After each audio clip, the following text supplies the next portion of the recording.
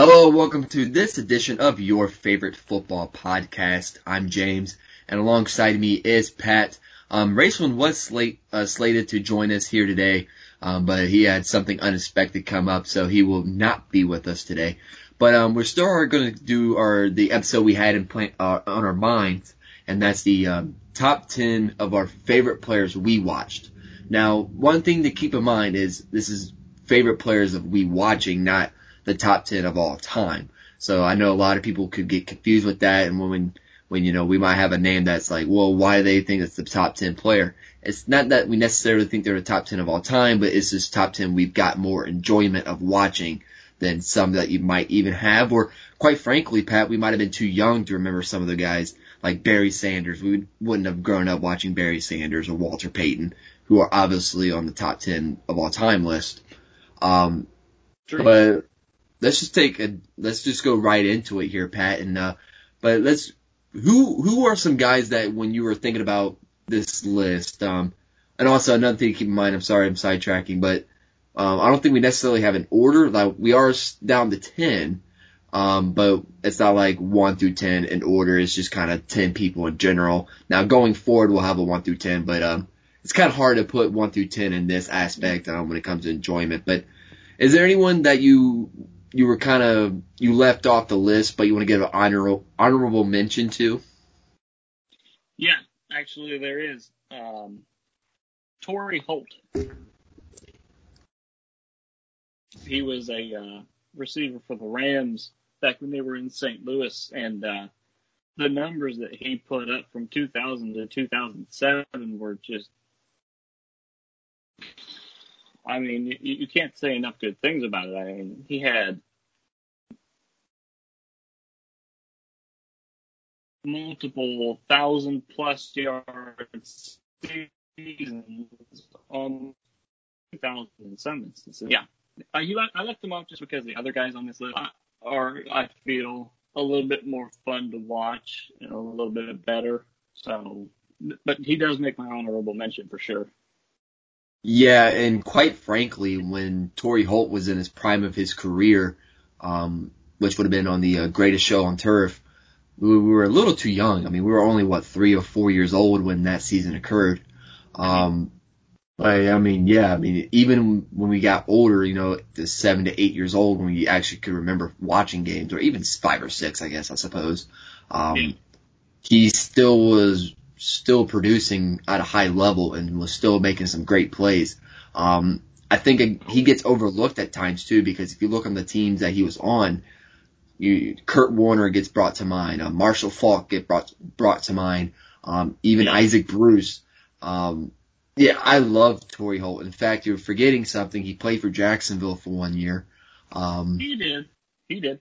I got a jersey of his. I was going to wear a draft night, but instead I chose my Trevor Lawrence Hope shirt all weekend long. So, but he did play at Jacksonville. So outside of Torry Holt, is there another name really fast that you had to leave off?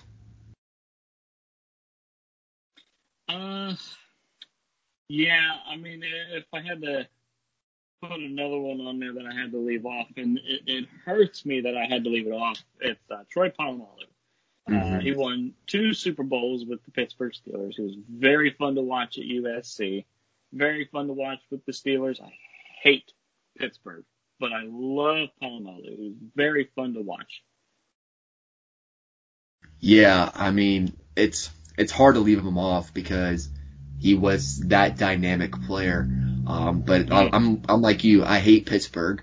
And it's just, but you have to respect some guys that dressed up in a Pittsburgh uniform that necessarily won't make this list or even the top 10 of all time list. I mean, you got Troy Polamalu, you got Jerome Bettis, you got Hines Ward, you got James Harrison, you got Ryan Shazier even. I mean, it's just, you have so many guys that were in the black and gold, and you have to respect them. I mean, even to a point, Ben Roethlisberger, what he's been able to do there, kind of go, flash in the past, but, Willie Parker, I mean, he was so fun to watch. Yeah. I mean, he's just, I mean, I'm not a Pittsburgh fan. It's kind of surprising how much I know about the Steelers. I'm a little bit of the older players like Tommy Maddox or Cordell Stewart. Maddox. But you know, my goddad he was a huge Pittsburgh fan. He was, and you know, he didn't drink beer much, but it was an 8:30 kickoff. He was drinking beer and trying to stay awake. But yeah, I mean, I love those two there that you have there, Pat, that were honorable mentions. Yeah, that's the only two that I have that are honorable mentions. The rest of them absolutely deserve to be on the top 10. What about you? So I guess the couple that I had was Marvin Harrison was on an honorable mention. Again, I was a little too young for his prime, but I was able to watch him in person a few times when because when I was younger, I was, you know, as you know, me and my dad went to a lot of the Jaguar games.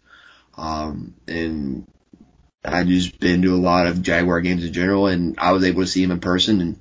And yeah, I mean, he was a fun player to watch. Again, kind of gets overlooked in some ways because a lot of his career, he had Reggie Wayne on the other side. He had Peyton Manning. He had Joseph Addai, Edgerrin James, Dallas Clark.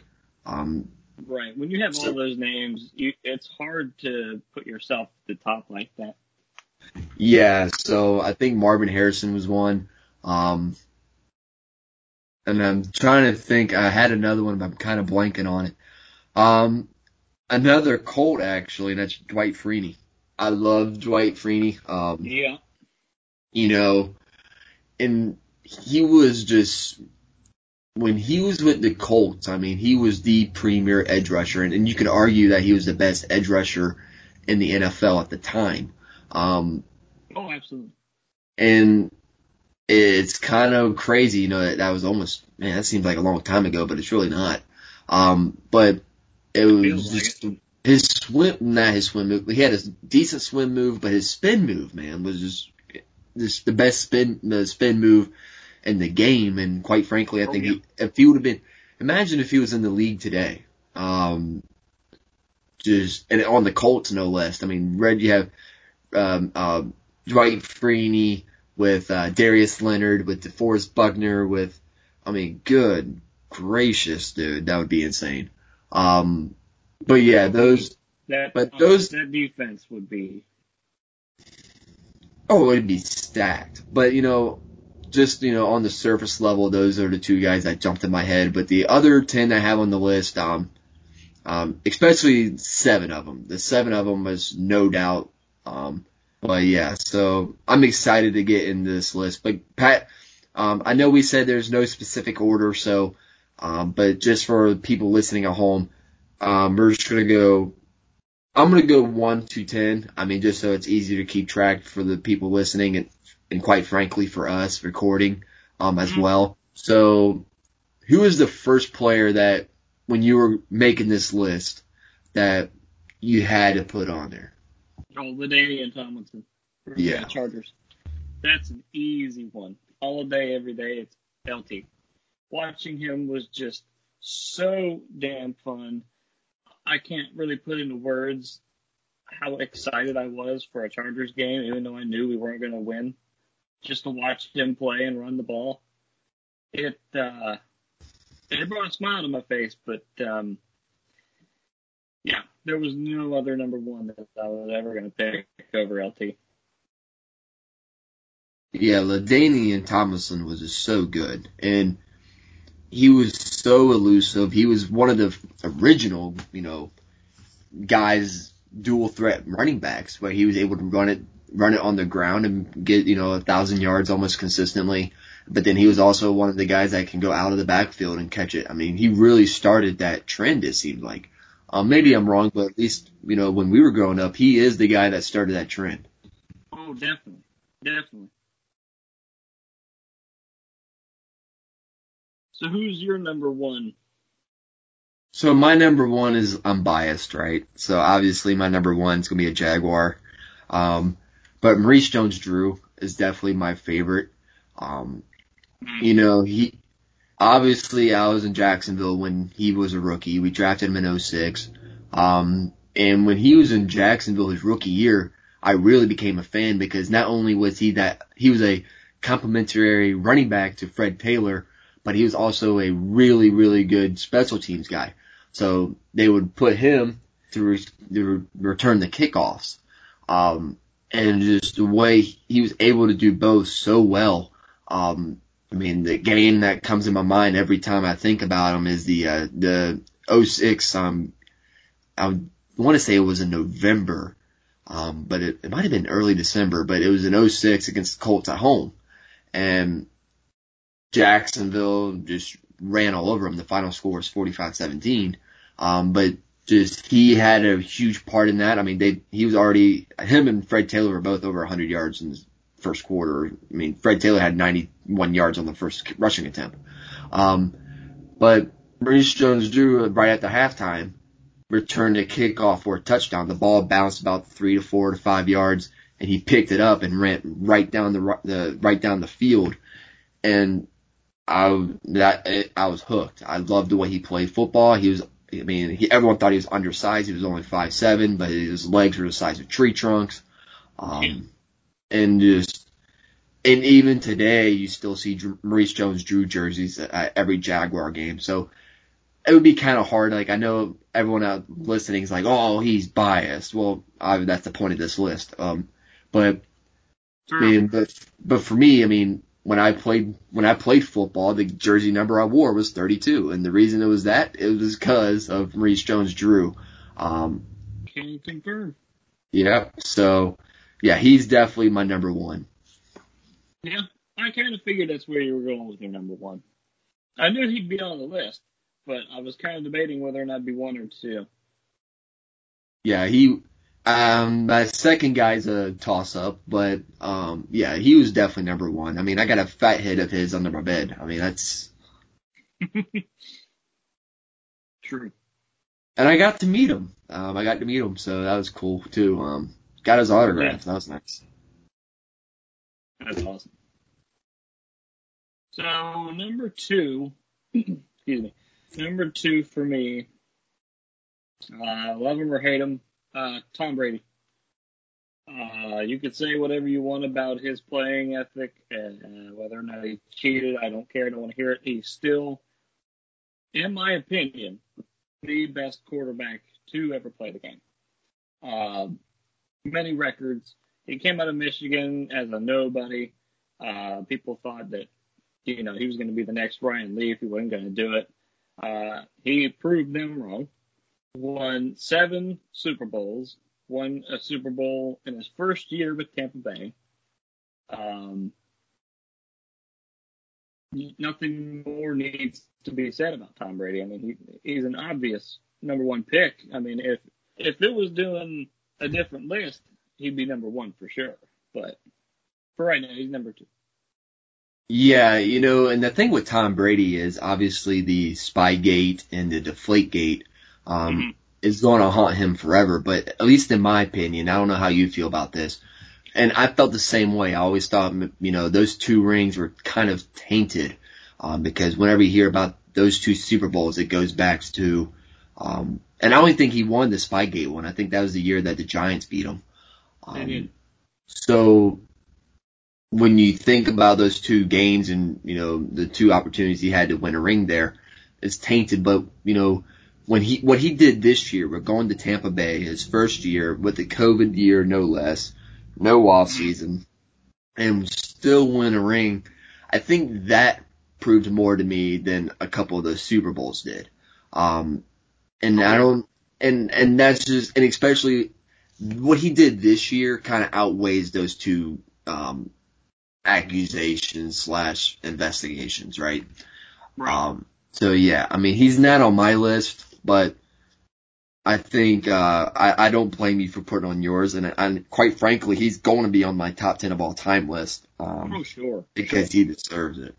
Oh yeah. I know I don't like the Patriots, but watching him this year with Tampa Bay was the most fun I've had in a long time watching anything to do with Tom Brady. The way that he just continuously surprises people is just amazing. So, yeah. Yeah. And to add on to that, I mean, outside of this year, I mean, the only time you really could say it was exciting to watch Brady because the way he plays football, unless you're like a football enthusiast, it's kind of boring, right? He dumps it off, then hits the deep ball when you least expect it. The year they almost went undefeated when they had Randy Moss. I mean, that was a fun year too. But yeah, I love that addition on your list. Yeah. All right. Who's your number 2? My number 2 would, I'm going to stay in the quarterbacks here, and that was Peyton Manning. Okay. Just the way he was able to, he was a field general. You know, and I personally believe he's the greatest regular season quarterback of all time. To where I think if he would have won the same amount of ring or even half the rings of Brady, he might be more in that discussion of greatest of all time. But you know, the one season that comes into mind was that year he had like 49 passing touchdowns against Denver. If you watch those games, you watch the ways he was able to score, it was very methodical. I mean, it was just catch the ball and throw. And then obviously he had those years in Indianapolis. It's like, my goodness, man. Like, yeah, he had a lot of weapons, but it was still so fun to watch. And he is also one of the guys I got to see a lot of, obviously in the AFC South with Jacksonville. I got to see him quite a bit in person. And just watching him be able to do his thing in person is just it's a treat. It's crazy, right? Just, I love the way Peyton Manning played. I hate going against him twice a year, but, yeah, I mean, you have to respect what he was able to bring. Yeah. Yeah, I would agree with that. In fact, he was my number 3. So, nothing more needs to be said about that. Basically, you summed it up perfectly. I too would hate going against him twice a year. But at the same time, like you said, it must have been fun to watch him in person, though, because watching him on TV was fun in itself, but just in person with no commentary, just watching him go to work and studying, it was very, very fun. Very fun. Yeah, and you know, the cool thing about that is, you know, like on TV, you really don't get to see the play develop, right? You get to see where the ball's at. You don't really get to see who's open down the field, what's doing what. Yeah. When you see Peyton Manning in person, you just see it unfold. You're like, oh no, like you know it's going to happen before it even happens. And that's something that you really don't get to see on the TV side of it. So, yeah, I mean, there's a lot of times I've been in that stadium and I'm like, oh, geez, this is going to be bad. And it normally was bad, but, yeah, so I mean, I wish I got to see him one more time. The last time I saw the Colts in Jacksonville when Manning was there was when he had that neck injury. So he was on the sideline, but, yeah. That was a game that locked up Andrew Luck, so you're welcome, Indianapolis. But yeah. Yeah. All right, well, that was my number 3 as well. Was your number 2. So who's your number 3 then? So my number 3, I'm going to stick in the people that this one might surprise a little bit of people, but again, this also the bias of actually seeing him in person comes into play. And that was Ricky Williams. Okay. Ricky Williams was probably one of the funnest people outside of a Jaguar uniform to watch in person. So elusive, so fast. Just the look he had. I mean, he had the visor, the Dolphins. I mean, the way he looked in the Dolphin uniform is just like, that is cool, man, you know. And I remember when I was a little kid playing Pop Warner football, I wanted a visor to be Ricky Williams. Before Maurice Jones-Drew came along, I wore number 34 for Ricky Williams. So now my dad made me wear 43 afterwards because I don't know why he made me wear 43. I don't know why. But I think it was because 34 turned backwards 43. I don't know. I don't care at this point. But Ricky Williams, the way he was able to maneuver in a hole and just fit in the slightest gap. Imagine Le'Veon Bell, but just faster. That's what it was. Now, obviously, we all know the career of Ricky Williams didn't really, it wasn't what everyone thought it would be, right? But the time he was on the field, and he was just so fun. Just so fun. True. I would agree with that. 100%. All right. Number 4. For me, that would have to go to, Ray Lewis. Yes. For the Ravens. I hate Baltimore. I do not like Baltimore. I love Ray Lewis. I love watching him play. Him on the field was something special. Besides the dance, the dance was cool and all, but just everything that he went into and gave to the game of football just made you love it even more. He really got people involved with it too. Like, he wanted to get more people involved to where you would want to come back for more. You wouldn't be a Ravens fan, but you'd watch for Ray Lewis. I would anyway. Yeah, and I think a lot of people did. I'm going to go ahead and say he's my 4-2 just so we can talk about him because he is on my list. And just the way he was able to, for his size, he was able to fly around to the football. And when he got to you, you felt it. But I think the thing that, what makes Ray Lewis so great is really the off the field, not off the field, I don't know the passion for the game. The passion that he brought to the Ravens, the passion that, he was the lifeline of the Ravens defense. Obviously there's another name on the defense that he played with a lot of the years that is on my list. I'm sure he might be on yours or someone else's, but but Ray Lewis brought it.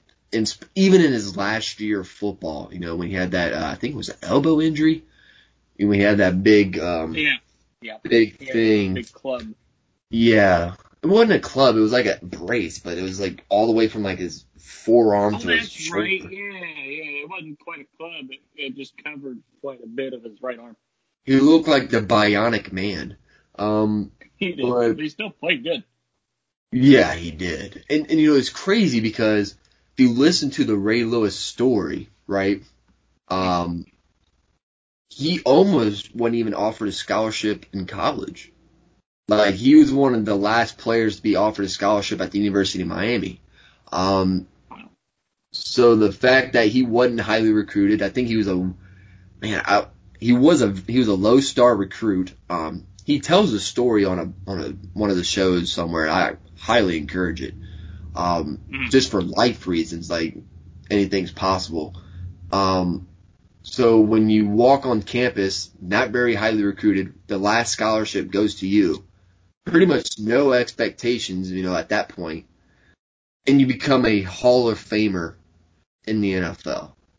That storyline, and obviously the off the field, stuff, that's still kind of controversial, but I don't care. I'm not here to play judge.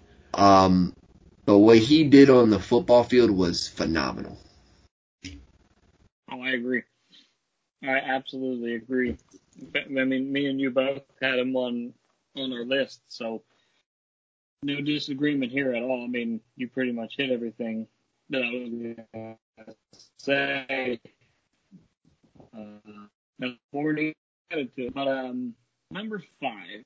This one may or may not shock some people, but Mike Vick. I understand what happened with Mike, but I'm not here to show judgment. I am here to tell you that he was very, very fun to watch with Atlanta. Not so much with Philly and I believe New York. I think he played for Pitt for 1 year. He was the backup. Yeah. Was he? Okay. But yeah, for Atlanta, I loved watching Mike Vick play. I mean, even in Madden, you couldn't stop Mike Vick. I mean, I'm sure you played it before, so you understand what I'm talking about. He was a pain. But, yeah, just watching him play back in those days was just something special, especially with a quarterback with, I don't know, predominantly pass-heavy era. I mean, quarterbacks didn't really run back then. I mean, if a quarterback ran, your heart skipped a beat like, oh, man, this is it. You're going to get hurt. But not with Vick. When Vick came in the league, he kind of started a new trend of quarterbacks to where you can run and you can pass. Now you have a dual threat sort of system.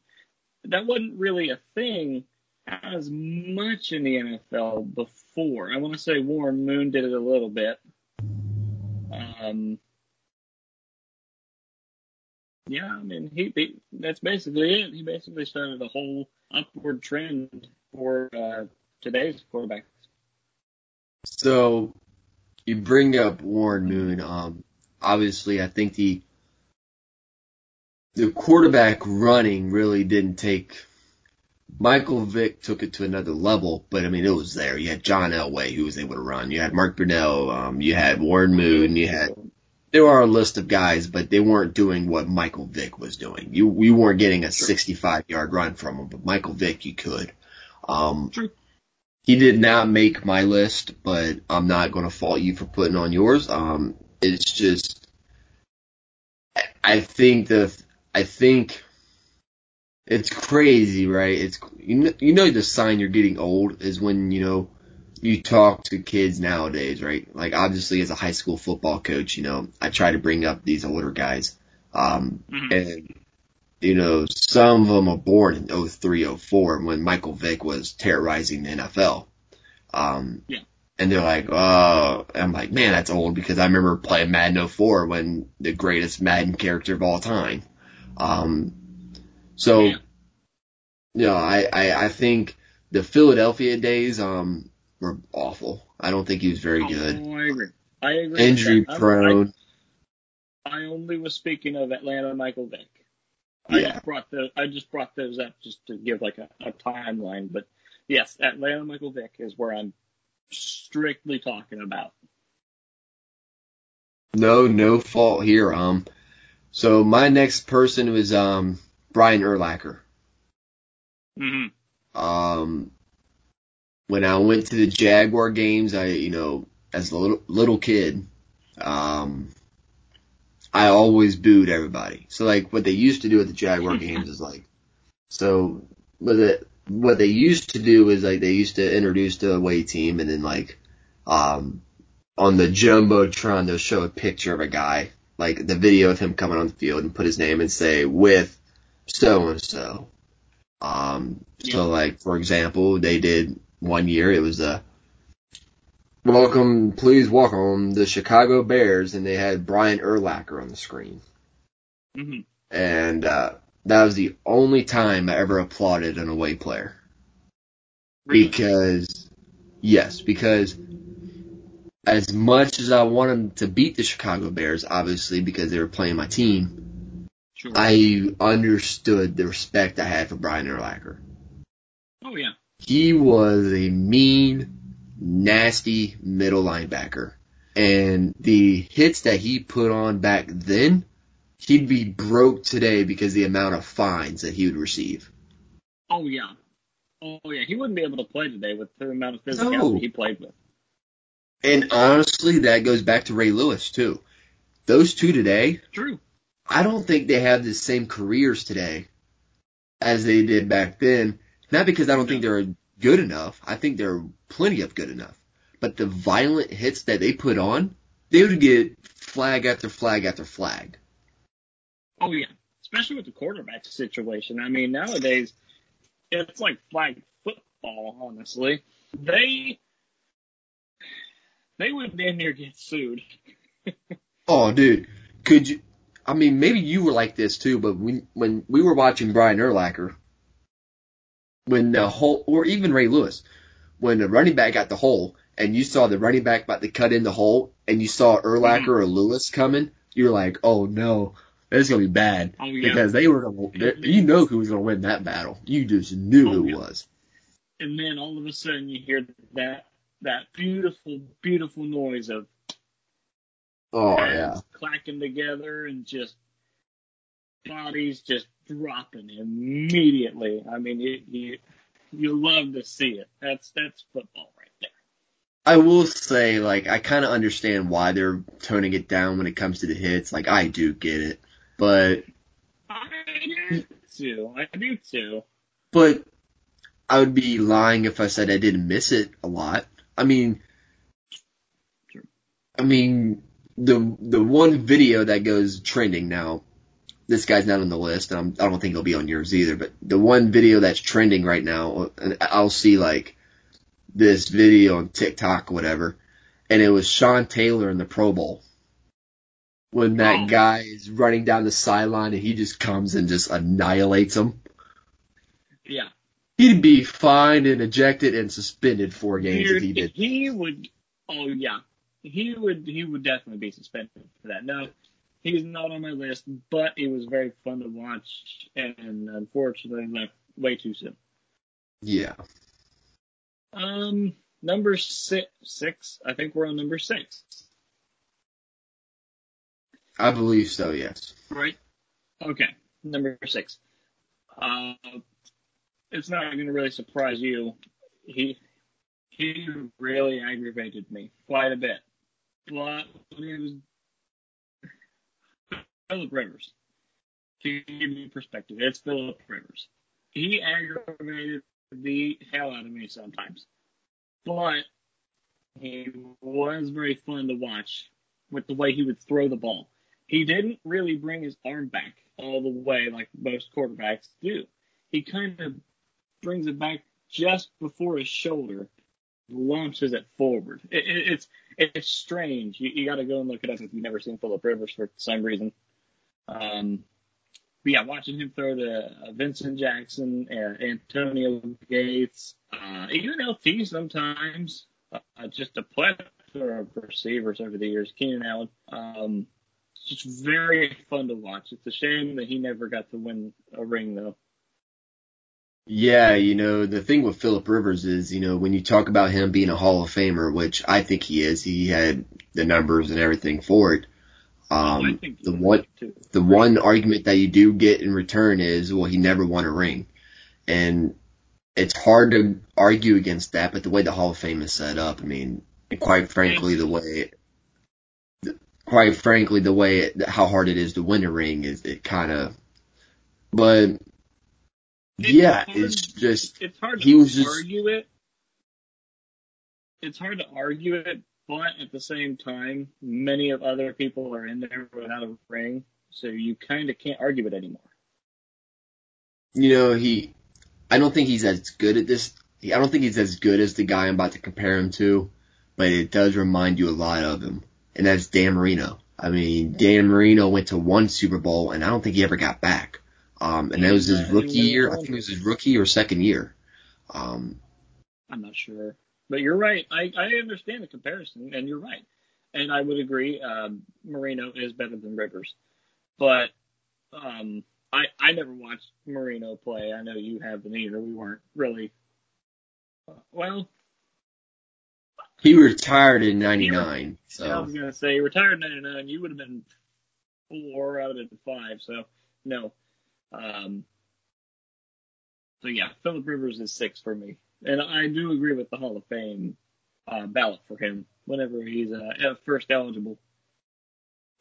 Yeah, I mean, it's hard to argue against that. But, it's a shame he didn't win a ring. But I mean, that just shows you how hard it is to win a ring, and on him, it just sucks that he played in the same era as Tom Brady, who's hogging all the rings. It's a shame he played for the frickin' Chargers is what it is. So the guy that I'm bringing up is, biasy alert, Dominic Darius. You probably never even heard of him. A lot of people out there probably never heard of him. He's well known. Oh yeah, Dominic Darius, Double D. He was one of those where if he played in today's game, he probably would be fined, ejected, and suspended. The most memorable hit that he's ever had was at Lambeau Field. They were playing the Green Bay Packers, obviously, and he clotheslines a guy in the middle of the field. That sounds about right. And I remember where I was at when that happened, and I was just like, are you kidding me? Did I just watch a guy just get annihilated on I thought I was watching WWE for a minute. I was like, man, that's a clothesline from hell. I was about to say, is that Bradshaw under the helmet? But it wasn't. It was Dominic Darius. But best safety in Jaguars history. Most aggressive in Jaguars history, and so much fun to watch because of that. Yeah. I loved watching Dominic Darius. I had a chance to meet him too, so maybe that plays a little bit of the biasy with it, but loved Dominic Darius. Just loved the way he played. Well, no hate from me here. I gotta go and watch that hit though. Oh, dude. Just go on YouTube and watch Dominic Darius clothesline. It'll pop right up. It was just. I will. I mean, he lit that guy up. Like, he was just. Yeah. Oh. I'm excited now. After we get done recording, I'm gonna go and look that up. But number 7, I see your safety, and I raise you one, Ed Reed. Oh yeah. I know he's on your list. That's who you were hinting at earlier with Ray Lewis. You cannot not have this guy on your list. He was the most fun safety in a long time that I can even remember. I mean, my dad even said that even throughout all of his eras of football watching, he really, really loved Ed Reed over almost anybody that they've ever seen. That's saying something because he was watching football for 34 years, I think he said. So he's seen quite a bit of time. But going back to me, watching Ed Reed was just something else. I mean, seeing Ed Reed and Ray Lewis on the same defense was just something special. It was spectacular. I mean, like I said with Ray Lewis, you just wanted to watch even though you weren't a fan. Well, same thing with Ed Reed. Yeah, the thing with Ed Reed was he wasn't the guy that was going to come and lay you out. He had the ability to, though. He done it a couple times. But just, man, you didn't throw to him. I mean, he was the guy that no matter who you were playing against, and it didn't matter who it was, you know where Ed Reed was. And he was that way in college. Yeah, I mean, Ed Reed was I don't think there'll ever be another Ed Reed. I just don't. No. No, definitely not. And, if you look at the top safeties today, you look at Jamal Adams, you look at, quite frankly, I mean, it's hard to name the top safeties, actually. Jamal Adams is the one that pops up. You can put the best safety in the game right now, and he doesn't even compare to what Ed Reed was in his prime. And I might get a lot of flack for that, but tell me I'm wrong. Yeah. Even Ed Reed in his latter years. I ain't telling you you're wrong. Yeah. Yeah. So that was my number 7 was Ed Reed. I'm sure he's up there on your list as well. Yeah, I mean, we'd already talked about him, so I mean, he'll be my 7 also. All right. At number 8, I'm going to go ahead and lead off since you took the thunder on the Ed Reed, which he was coming eventually. So my number 8 was LaDainian Tomlinson. He's on my list, obviously. So we already talked about him enough. We kind of raved about him. I don't think I said his name yet. So he is on my list, but you summed it up pretty perfectly.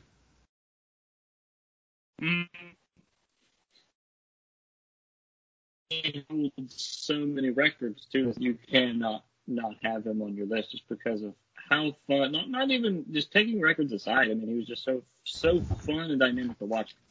But I'm going to move on to my number 8, and my number 8 might surprise some people. It might not, but it is Calvin Johnson for the Detroit Lions, Megatron. So watching him was just. I don't want to say he's the best receiver because I have another one. I'm going to get to him later on. But he could very well be the top receiver of the 2000s. And I don't think people would disagree with me. I mean, I'm sure there'd be some going back and forth debates, sure. But at the end of the day, I mean, you can't really. How can you tell me that Calvin Johnson just was not fun to watch? I mean, it's just not true. No, Calvin Johnson, man, Calvin Johnson was a guy that retired way too soon. I agree with that wholeheartedly. And, but really the thing with Calvin Johnson was you only had 2 or 3 memorable years with him.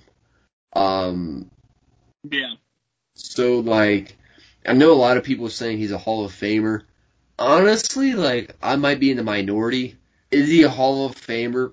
Yes, but I think there's a lot of guys that need to go in ahead of him. His career was good, but, I think you compare him to, like, a Tony Baselli, and the problem with that is Tony Baselli at one point was the best left tackle. Calvin Johnson was never really the best receiver, in my opinion. And maybe I'm wrong, but I don't think he was ever the best. Top 5, yes. Best, no. Again, like I said a little bit earlier, I would place him among the best of the 2000s. Like, I agree with what you said. Maybe not the best, but you could make a case for it for sure. But I do agree with you when you said that he retired way too early, because he absolutely did retire way too early. Because he was drafted in, I believe, 2007, and I think he left in, 2012, 2013? No, it wasn't 2012 or 13. He was on the Madden cover in 13. It might have been like 14 or 15. Was it? Okay. But still, I mean, I'm looking, 2015. Yeah. I don't understand. I really don't understand what made him retire. I mean, there was no injuries. He was in the prime of his career. He was getting better. Better than he was, even. I mean, and that's, who knows what level he would have achieved had he kept going. I just don't understand what led him to retire. So what I gathered from it kind of reminds you of the Barry Sanders thing. Plenty of years in the career, played with the Lions, and just wanted to preserve. I think his thing was, I mean, it's been so long, but maybe concussions was a concern? Maybe. I mean, it could be. But, yeah, that's why he's number 8 on my list. Yeah, so number 8 on mine is Fred Taylor, another Jaguar, obviously. But the thing with Fred Taylor is he's so underappreciated. He should be more considered for the Hall of Fame than what he is. If you look at his stats, I mean, huh? He's not in? Fred Taylor hasn't even made the finalist. I was going to say, you don't have a Hall of Famer yet, do you? No, because Baselli keeps getting left out. Yeah, I know. So it sucks. He's a former. I want him in there just as much as you. I mean, Fred Taylor has 1, 2, 3, 4, 5, 6, 7 seasons with over 1,000 yards. Mm-hmm. He's just his highest being 1,572. I just don't know how he's not getting more considered for the Hall of Fame. I really don't. I don't know. I just maybe it goes back to the whole. Well, he's from Jacksonville, so how good could he have really been? Yeah, that narrative think that stupid. I agree. It absolutely is getting annoying. I agree. I'm a fan of the Jaguars, but I've known you long enough to where I've come to know a lot about them, and from what I gather, a lot of analysts, quote unquote, do not like Jacksonville. They don't like talking about Jacksonville. Whenever they do, it's like a hole in the wall or something. It's an armpit of football to them, and it just rubs me wrong. I don't understand it because you've got guys like Tony Baselli and Fred Taylor and Mark Brunell who absolutely deserve to be talked about for the Hall of Fame. Now Brunell, up for debate maybe, but the other two for sure. Now, Brunell should not be in the Hall of Fame. I love Brunell, but he got his rightful spot in the Ring of Honor in the stadium. Yeah, that's fine. True. The guys that deserve to be in the Hall of Fame has to be Tony Baselli, Fred Taylor, and Jimmy Smith. MJD, I like MJD, but I don't know if he'll ever get in. He should be in. He should be in, but you have more of a case with Jimmy, Fred, and Tony. I agree. I just think that MJD should be in there as well, just based off everything that he accomplished in the NFL. Oh, I agree, but I think what's going to hinder MJD is when he was the premier back. The Jaguars were so pitiful. I mean, now he did win a rushing title through the pitifulness. I mean, he had 1,600 yards and won the rushing title. Again, if I was a voter, MJD would get looked at maybe as a third or fourth ballot, as time went on. But the three that, you can make a hard argument, like, these guys should be in. Why aren't they getting considered? Is Jimmy, Fred, and Tony. Now, Tony's obviously in the finalist every year, which I don't know how he didn't get in last year, but this year may be the year, who knows. Fred definitely should, and Jimmy should. So, but time will tell. Yeah, we're just going to have to wait and see how everything plays out. But number 9.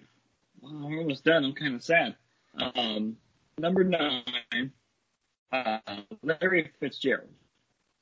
I mentioned before with Calvin Johnson that there's another receiver in almost every way than Calvin Johnson, but Calvin Johnson was good and good enough to be on the list for sure. But Larry Fitzgerald, I mean, is miles ahead. He had 30 catches, 546 yards, and 7 touchdowns in 2008 postseason. That is incredible. But just taking stats away from it, watching him on the field was just very, very entertaining. I mean, whenever the ball was getting thrown his way, you knew automatically that it was going to be a catch. He was going to get it, and he was going to make a big play.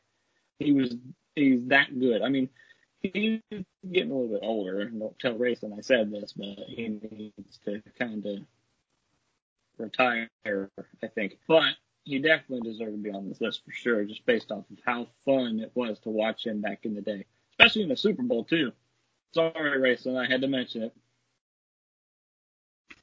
Yeah, and when you mention the '08 run, I just can't help but think Santonio Holmes. Just that one play, just that, and the game. The thing that really hurt the game was James Harrison running it for 90 yards. I mean, but then Santonio Holmes toe tap pretty much secured the game for the Pittsburgh Steelers. But no, Larry was fun to watch. It's just, for some reason, when it comes to Larry Fitzgerald, I don't know. It's like a blur to me, his career. He's obviously had a great career. He's a Hall of Famer. But I just don't recall ever really watching him. Really? Yeah, I mean, it's just, he had a great career. He's good. But I just never, I don't know, compared to some of the guys on the list, like Brian Urlacher, Ray Lewis, I didn't turn on a game to watch a Larry Fitzgerald like I would have for an Ed Reed, Brian Urlacher, Ray Lewis, Ricky Williams. I just never did. Now I watched the Cardinals run in the playoffs because the storyline was great. Kurt Warner taking the Arizona Cardinals to their first, to the Super Bowl. I think was their first, maybe one of the first time in a long time at least. Watching that team as a whole was fun, and I watched their games. But when it comes to one specific person in Larry, I'm not denying he's good, and don't get me wrong, don't bring the pitchforks. But it's a blur to me because I never turned on the game because of Larry. No, that's fine. That's fine. I remember back in the day when me and Dad would watch football whenever Cowboys weren't on, because he was a big Cowboys fan. We would always just watch the game that was on TV, because back then, you didn't have an NFL network. You just watched whatever was on CBS, NBC, whatever. And sometimes it'd be the Browns versus the Cardinals, or Bengals and Cardinals. And you would just watch Gerald just do his very, very entertaining. Very entertaining. I had to put him on the list. Yeah, I mean, it's kind of hard to remember. I mean, think about it. Not too long ago, I mean, the NFL ticket really didn't exist. So, you had your local channels, which was CBS and Fox. That was the games you were stuck with. And then if you wanted to even come close to your home team, you had to listen to the radio play-by-play, which a lot of teams offered at the time on their team website. True. But yeah, I mean, so what number am I on? I forget. You are on number 9, my friend. So number 9, it's a guy that I did tune in to watch. I think everyone did. I think every kid growing up during this guy's heyday was wanting to be this guy. Devin Hester. Devin Hester I think he's the only guy to ever return the opening kickoff in a Super Bowl for a touchdown. He still holds the special teams return record. He'll probably forever hold that because, quite frankly, kickoffs are hardly returned anymore. Just when you thought the play was over with Devin Hester, it was only beginning. And it didn't matter what team he was on, whether it was the Bears or even the Falcons. Towards the end of his career, he was the same guy, and he was so elusive, so fun to watch. He changed. There will never be another Devin Hester. Everyone talks about Tyreek Hill and how explosive he was, and he is. Don't get me wrong, but before there was a Tyreek Hill, there was a Devin Hester. Yeah, true. Yeah, Devin Hester will never be recreated in any way, shape, or form. One of a kind. Very, very fun to watch. I almost put him on the list, but I knew you were going to have him on there. I knew you were, so I was like, no, I'll let him have that one. Yeah, Yeah. that he was just that one guy where really, I mean, you really don't have that for anyone else, but that one guy, when he caught the ball, you're like, he can score any minute. Like, literally, he could score at any moment. He can. All right, number 10. We've reached one. Are you as I am that this list is almost over? Yeah, because I think this whole episode has been kind of, I don't know. I don't know if I'm sad because it kind of reminds me how old I'm getting, but, it's kind of like the trip down football memory lane. You kind of, when you're taking a deep dive into these names and even the side conversations, you just get a lot of flashbacks of almost vivid flashbacks of, watching certain memories, certain moments in time. And it's kind of weird almost, right? Like, it's just kind of weird. This whole episode's been weird for me because I'm like, Devin Hester, and then the thing that reminds me is the Super Bowl, but then like, the return, he broke the record, when he was in Atlanta down the sideline. Dominic Darius with the clothesline. I remember where I was exactly at when that happened. Yeah. Just weird. Yeah. I agree. It's very nostalgic. It's very nostalgic. So number 10 is going to be Tony Gonzalez. I'm picking him over Antonio Gates because of the fact we played them twice a year, and I honestly enjoyed watching Tony Gonzalez more than I did Gates. Don't get me wrong, I love Antonio Gates, I do, but just watching Tony Gonzalez, as big as he was, I mean, he was nimble. I mean, he could move. He could move. I mean, I can't say enough good things about Tony Gonzalez. He didn't really have that good of quarterbacks throwing to him. Like, if he were to be in the league today with a Patrick Mahomes, I mean, you wouldn't have to worry about tight end for years. I mean, I know they have a good one right now, don't get me wrong, but there's no replacing Tony Gonzalez at all. It's just very, very fun to watch. I hated watching him, but I loved watching him, if that makes sense. Yeah, I mean, you hated when your team played against them, but when they're not going against that team, so he was with the Chiefs and Falcons, you loved him. I mean, he was just everyone. And here's the thing that aggravates me, right? Everyone's like, "Well, is Gronk the best tight end?" No, Tony Gonzalez. Tony Gonzalez was Gronk if Gronk could stay healthy for all 16 games. Yeah. And that's no offense to Gronk. I mean, Gronk is really good, and I'm not taking away his greatness, but Tony Gonzalez, man, my goodness, he was on another level. Oh, yeah. Oh, absolutely. I mean, he was first team All-Pro for almost the entire decade. Yes. A whole decade he was almost. I think he came 1 or 2 years shy. I think he came 1 or 2 years shy. But, I mean, he had 4 1,000-yard seasons for a tight end. He became the first tight end to ever catch 100 passes in a single campaign. I mean, that you can't put into words how amazing Tony Gonzalez really was. Yeah. So that rounds out my top 10. So mine, I had to go back and forth with this one. So the guy that I wanted to put here was Randy Moss. But I almost did as well. I will admit that. But when you look at Randy Moss's career, a lot of it was with Minnesota.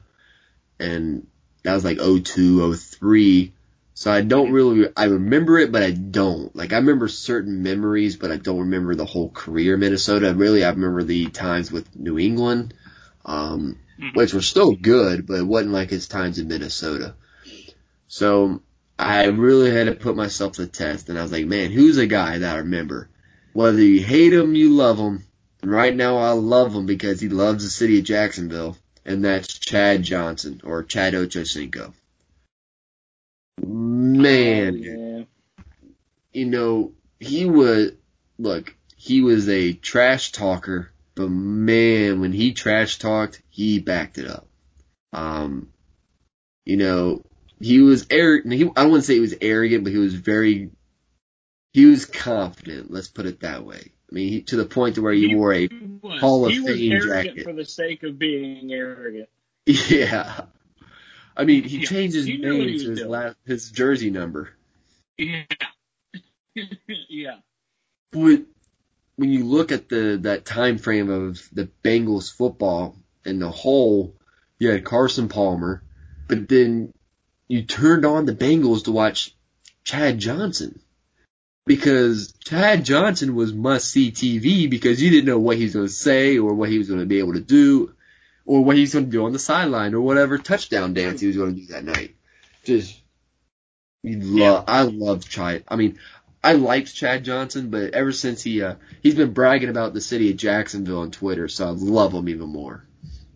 Oh, okay. Well, I understand why you give him a little bit more love, but he kind of reminds me, or someone that reminds me of him, rather, is Marshawn Lynch. And the fact that he doesn't really have a filter over his mouth. He'll say whatever he wants, and you'll like it. And if you don't, oh well. But I agree with you 100%. Chad Ochocinco, or Chad Johnson, was very fun. I, too, loved the trash talk. It was very entertaining. And the dances as well, like you said. I agree with that pick. I agree with that. Yeah, and the thing about Marshawn Lynch is the thing that everybody forgets. Seattle was not his original team. It was not. But that's where he picked up his steam, and that's where beast mode came, was when he did that run against the Saints in the playoffs, which caused an earthquake on the Richter scale. Sure. But yeah, I mean, the thing with Chad Johnson is Marshawn Lynch, he's funny, right? Because he doesn't like the media. He just says, yeah, or I don't want to be here, or whatever. He just gives you that. I'm just here so I don't get fined. Yeah. But Chad Johnson loved the media. Oh, yeah. True. Well, he loved trash talking to the media, too. Oh, yeah. And another person I wanted to put there was Terrell Owens. I love Terrell Owens. Yeah. But I didn't have enough room for everybody. If we were talking about everybody we love, we'd be here all night long. Oh, sure. Absolutely. It'd be like a 24-hour thing. Yeah, and quite frankly, I don't have the time for a 24-hour stream. Me neither. Especially since I got another podcast to record in less than 24 hours for the road tripping series. You do? I do, yes. We hinted on that Tuesday. You are interviewing a Rams fan who we've known for all of our, well, about half of our school length, I guess. Yeah, I mean, ever since middle school, yeah. Mm-hmm. So it's been like middle school. We really didn't become really good friends until high school. And really the thing that the one thing I'm really interested in when it comes to interviewing him is the Jared Goff trade. I want to get his opinion on it. You know, did he give up on Goff like everybody else did, or did he kind of wish they would have kept him around? I don't know. I'm just interested to get his point of view because, you know, on the outside looking in, it's like, what are the Rams doing? Like, they're allergic to first round picks. They're kind of just piling up for a short run. And you know, eventually you got to pay people and you don't have any picks to reload with. So it's going to be a very interesting conversation, I'm sure, with him. It's one that I'm looking forward to. So yeah, I mean, the road tripping series is, like I said on the last episode, it's really gaining steam. I mean, I know you got someone you want to interview to talk about the Browns. We got a Cowboys fan coming up. Mr. Grump's going to do his interview for the Cardinals. here shortly. So, it's picking up steam, but it's at the perfect time because we're kind of on that. I mean, we only have one event really, and that's their schedule release for next week. Right. But after that, I mean, it is nothing. Unless something happens with Green Bay and Aaron Rodgers, which it might. But that's it. That's literally all we got. And that's just, I mean, if. That's an if it happens. It's not a win. It's an if. So, but we're going to move on to everybody's favorite segment, final thought. So I'm going to start with you. What would be your final thought? Yeah, so my final thought is obviously I already teased the road tripping series. But my final thought is, can August get here? I mean, seriously. I'm ready for, I'll take anything at this point. Preseason, you ever heard the saying, the show hole? So, I think it was like Netflix or some streaming company made it famous, but it was like, when you get into a series and you finish it after you binge watch it for 2 weeks, and like you're submerged in it and you finish it, there's no new seasons or the new season hadn't come out yet, and now you're just stuck. Yeah. Like you don't know what to do. Yeah. That's kind of what we're in. We're in a show hole. I mean, we got fully submerged in draft talk and draft weekend. We were just head over heels over the fact that we were watching the draft. And then we have one slice of enjoyment, and that's Pat's gonna sneeze. Oh, I heard that. Ooh. But oh, that one hurt. I can tell. But no, so like we have the schedule release, but outside of that, I mean, until July and August, it's nothing. So, I know we got arena football to look forward to, but. Oh yeah, don't get me wrong. I'm excited for arena football now. Oh yeah. I mean, it's coming. I'm excited. The Jacksonville Sharks are retaining champions still. They didn't get the chance to defend their championship last year. It's true. It's very true. So does that mean we automatically won last year's by default? I don't know, man. See, the thing with the Sharks is a little bit of arena football talk here. Thing with them is like ever since like we're going to have to get into this on the actual arena football podcast, but they had went from Aaron Garcia to Bernard Morris, yeah, and then a couple iffy guys, and then Tommy Grady. Actually, Grady might have been right after Morris. Tommy Grady. Their quarterback situation after Tommy Grady, which I don't even think he won a ring, has been like up and down. So 2 years ago was great.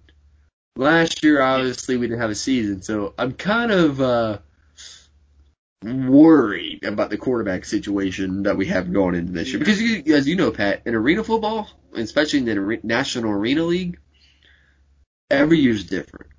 It is. It actually very well. It is. I mean, it's hard to put in words how different it actually changes from year to year. But you and I both remember the year of the kicker for the Jacksonville Sharks. Oh God! We went to the game. Capizoli. We went to the game. Oh my! Yep, Capizoli. We went to the game in Cleveland. It was the Cleveland Gladiators, who are no longer a team, and the Jacksonville Sharks. And we were about to win the game. We had a field goal. We had our orange flags with us. Our orange rags. The rally towel. We took those and put them over our faces because we knew the kicker would not make the 20-yard field goal in order to win. He was kicking towards us too, so it was like a front row seat of here. This is your team. It sucks. Here you go. Well, The thing He with that, didn't miss Pat, is, anyway. he missed by a mile. But the bad part about that game was we were up by like 4 touchdowns. We were. I mean, They came dude. back and won. And it was the most tragic thing I've seen in a minute. But when we put those towels over our face, I heard people behind us too. They were kind of laughing. I was like, well, I mean, you don't understand. We know this kicker is not going to win this game. And he didn't. Well, because he missed a couple earlier in that game, and quite frankly, Pat, that was when you and I watched almost every Sharks game together, and it was shank. No, I missed. I mean, look, I don't miss him, but I will say I miss the Gladiators because as much as that game was pitiful to watch, especially in the second half, and watch Capozzoli just miss that field goal, they put on a great game day.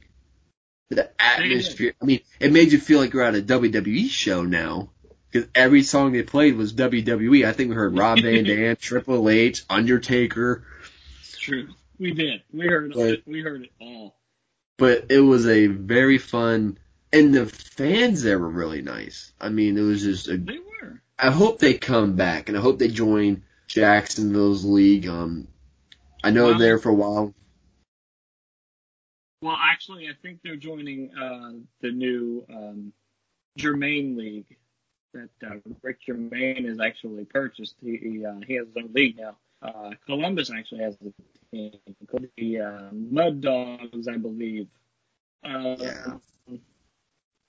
I don't know how well it's going to do. I honestly don't see it doing really well. It might do well in Ohio, but I don't know where all they would put it. I mean, you kind of put yourself in a tough situation there, but we'll go over that in the Arena Football League podcast. That leaves us something to talk about. Yeah, so, I mean, we keep talking about this podcast. It's going to happen once we get closer to at least the National Arena League. We're going to hit on a little bit of every league, I think. But mainly it's going to be the National Arena League or the NAL. And look, we're going to talk a lot of Sharks football. It's going to be pretty targeted to some degree, but it's not going to take place of episodes that we already produced. It's going to be on the side. So it is what it is, right? If you don't like it, then hey, we still appreciate your support, but I'm just giving you a heads up where if you click on it, hey, why are they talking 90% Sharks? And I'm like, well, that's because that's the goal of it. Or just the 90% of the National Arena League in general. But yeah, so that's going to happen probably sometime in June. I think the opening, at least sometime in June, is opening weekend for the NAL. So, but yeah, so a lot of things to look forward to. The Arena podcast, the road tripping series picking up steam. So just kind of looking obviously the Rams episode of that will come out this weekend. Next Tuesday, we're going to talk about news. Maybe preview the schedule release and see what we want to see come out of that. And then next Thursday is going to be all schedule release. We're going to take a little break from the 1 week of top 10 list. Just because that's such a big an event. Only the NFL can make it that big of an event, but it is a big event.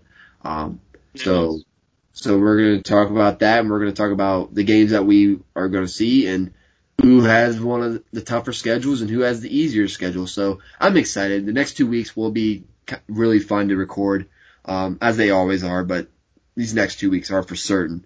I'm done flapping my gums. Pat, you got anything to add? Yeah, I'm going to add something real quick. I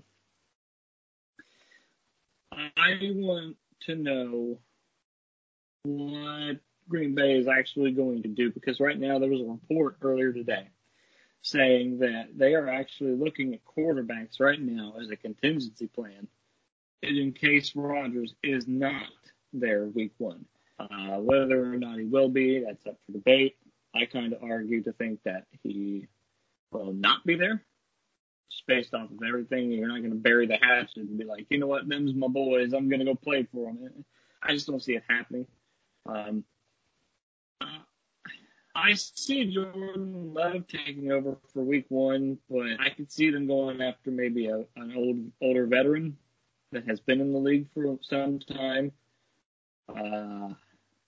It's a nasty situation all around. Yeah, it's a very sticky situation. As we all know, I think it was on the Pat McAfee show today that Adam Schefter reported that Green Bay or Aaron Rodgers did want this to get public, but it did. And you mentioned Jordan Love. That is their contingency plan. I mean, you drafted him in the first round 2 years ago. So I don't know. It's going to be interesting to see. We can take a deeper dive in that Tuesday, obviously, because there's a lot that go into that. So that'll be a topic we'll probably save for Tuesday. So, definitely bring that up Tuesday, Pat, and we'll obviously it's just going to be you and me, Tuesday, but definitely bring it up. We'll open the show with that, actually, about that. We'll open the show with Aaron Rodgers. Yeah, there you go. Ooh, little spoiler there, little spoiler, maybe we'll get a little bit of viewers, huh? Let's see, maybe, I don't know.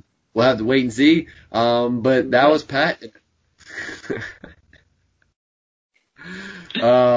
So that was Pat. I'm James, and we'll see you this weekend for road tripping with the Rams on your favorite football podcast.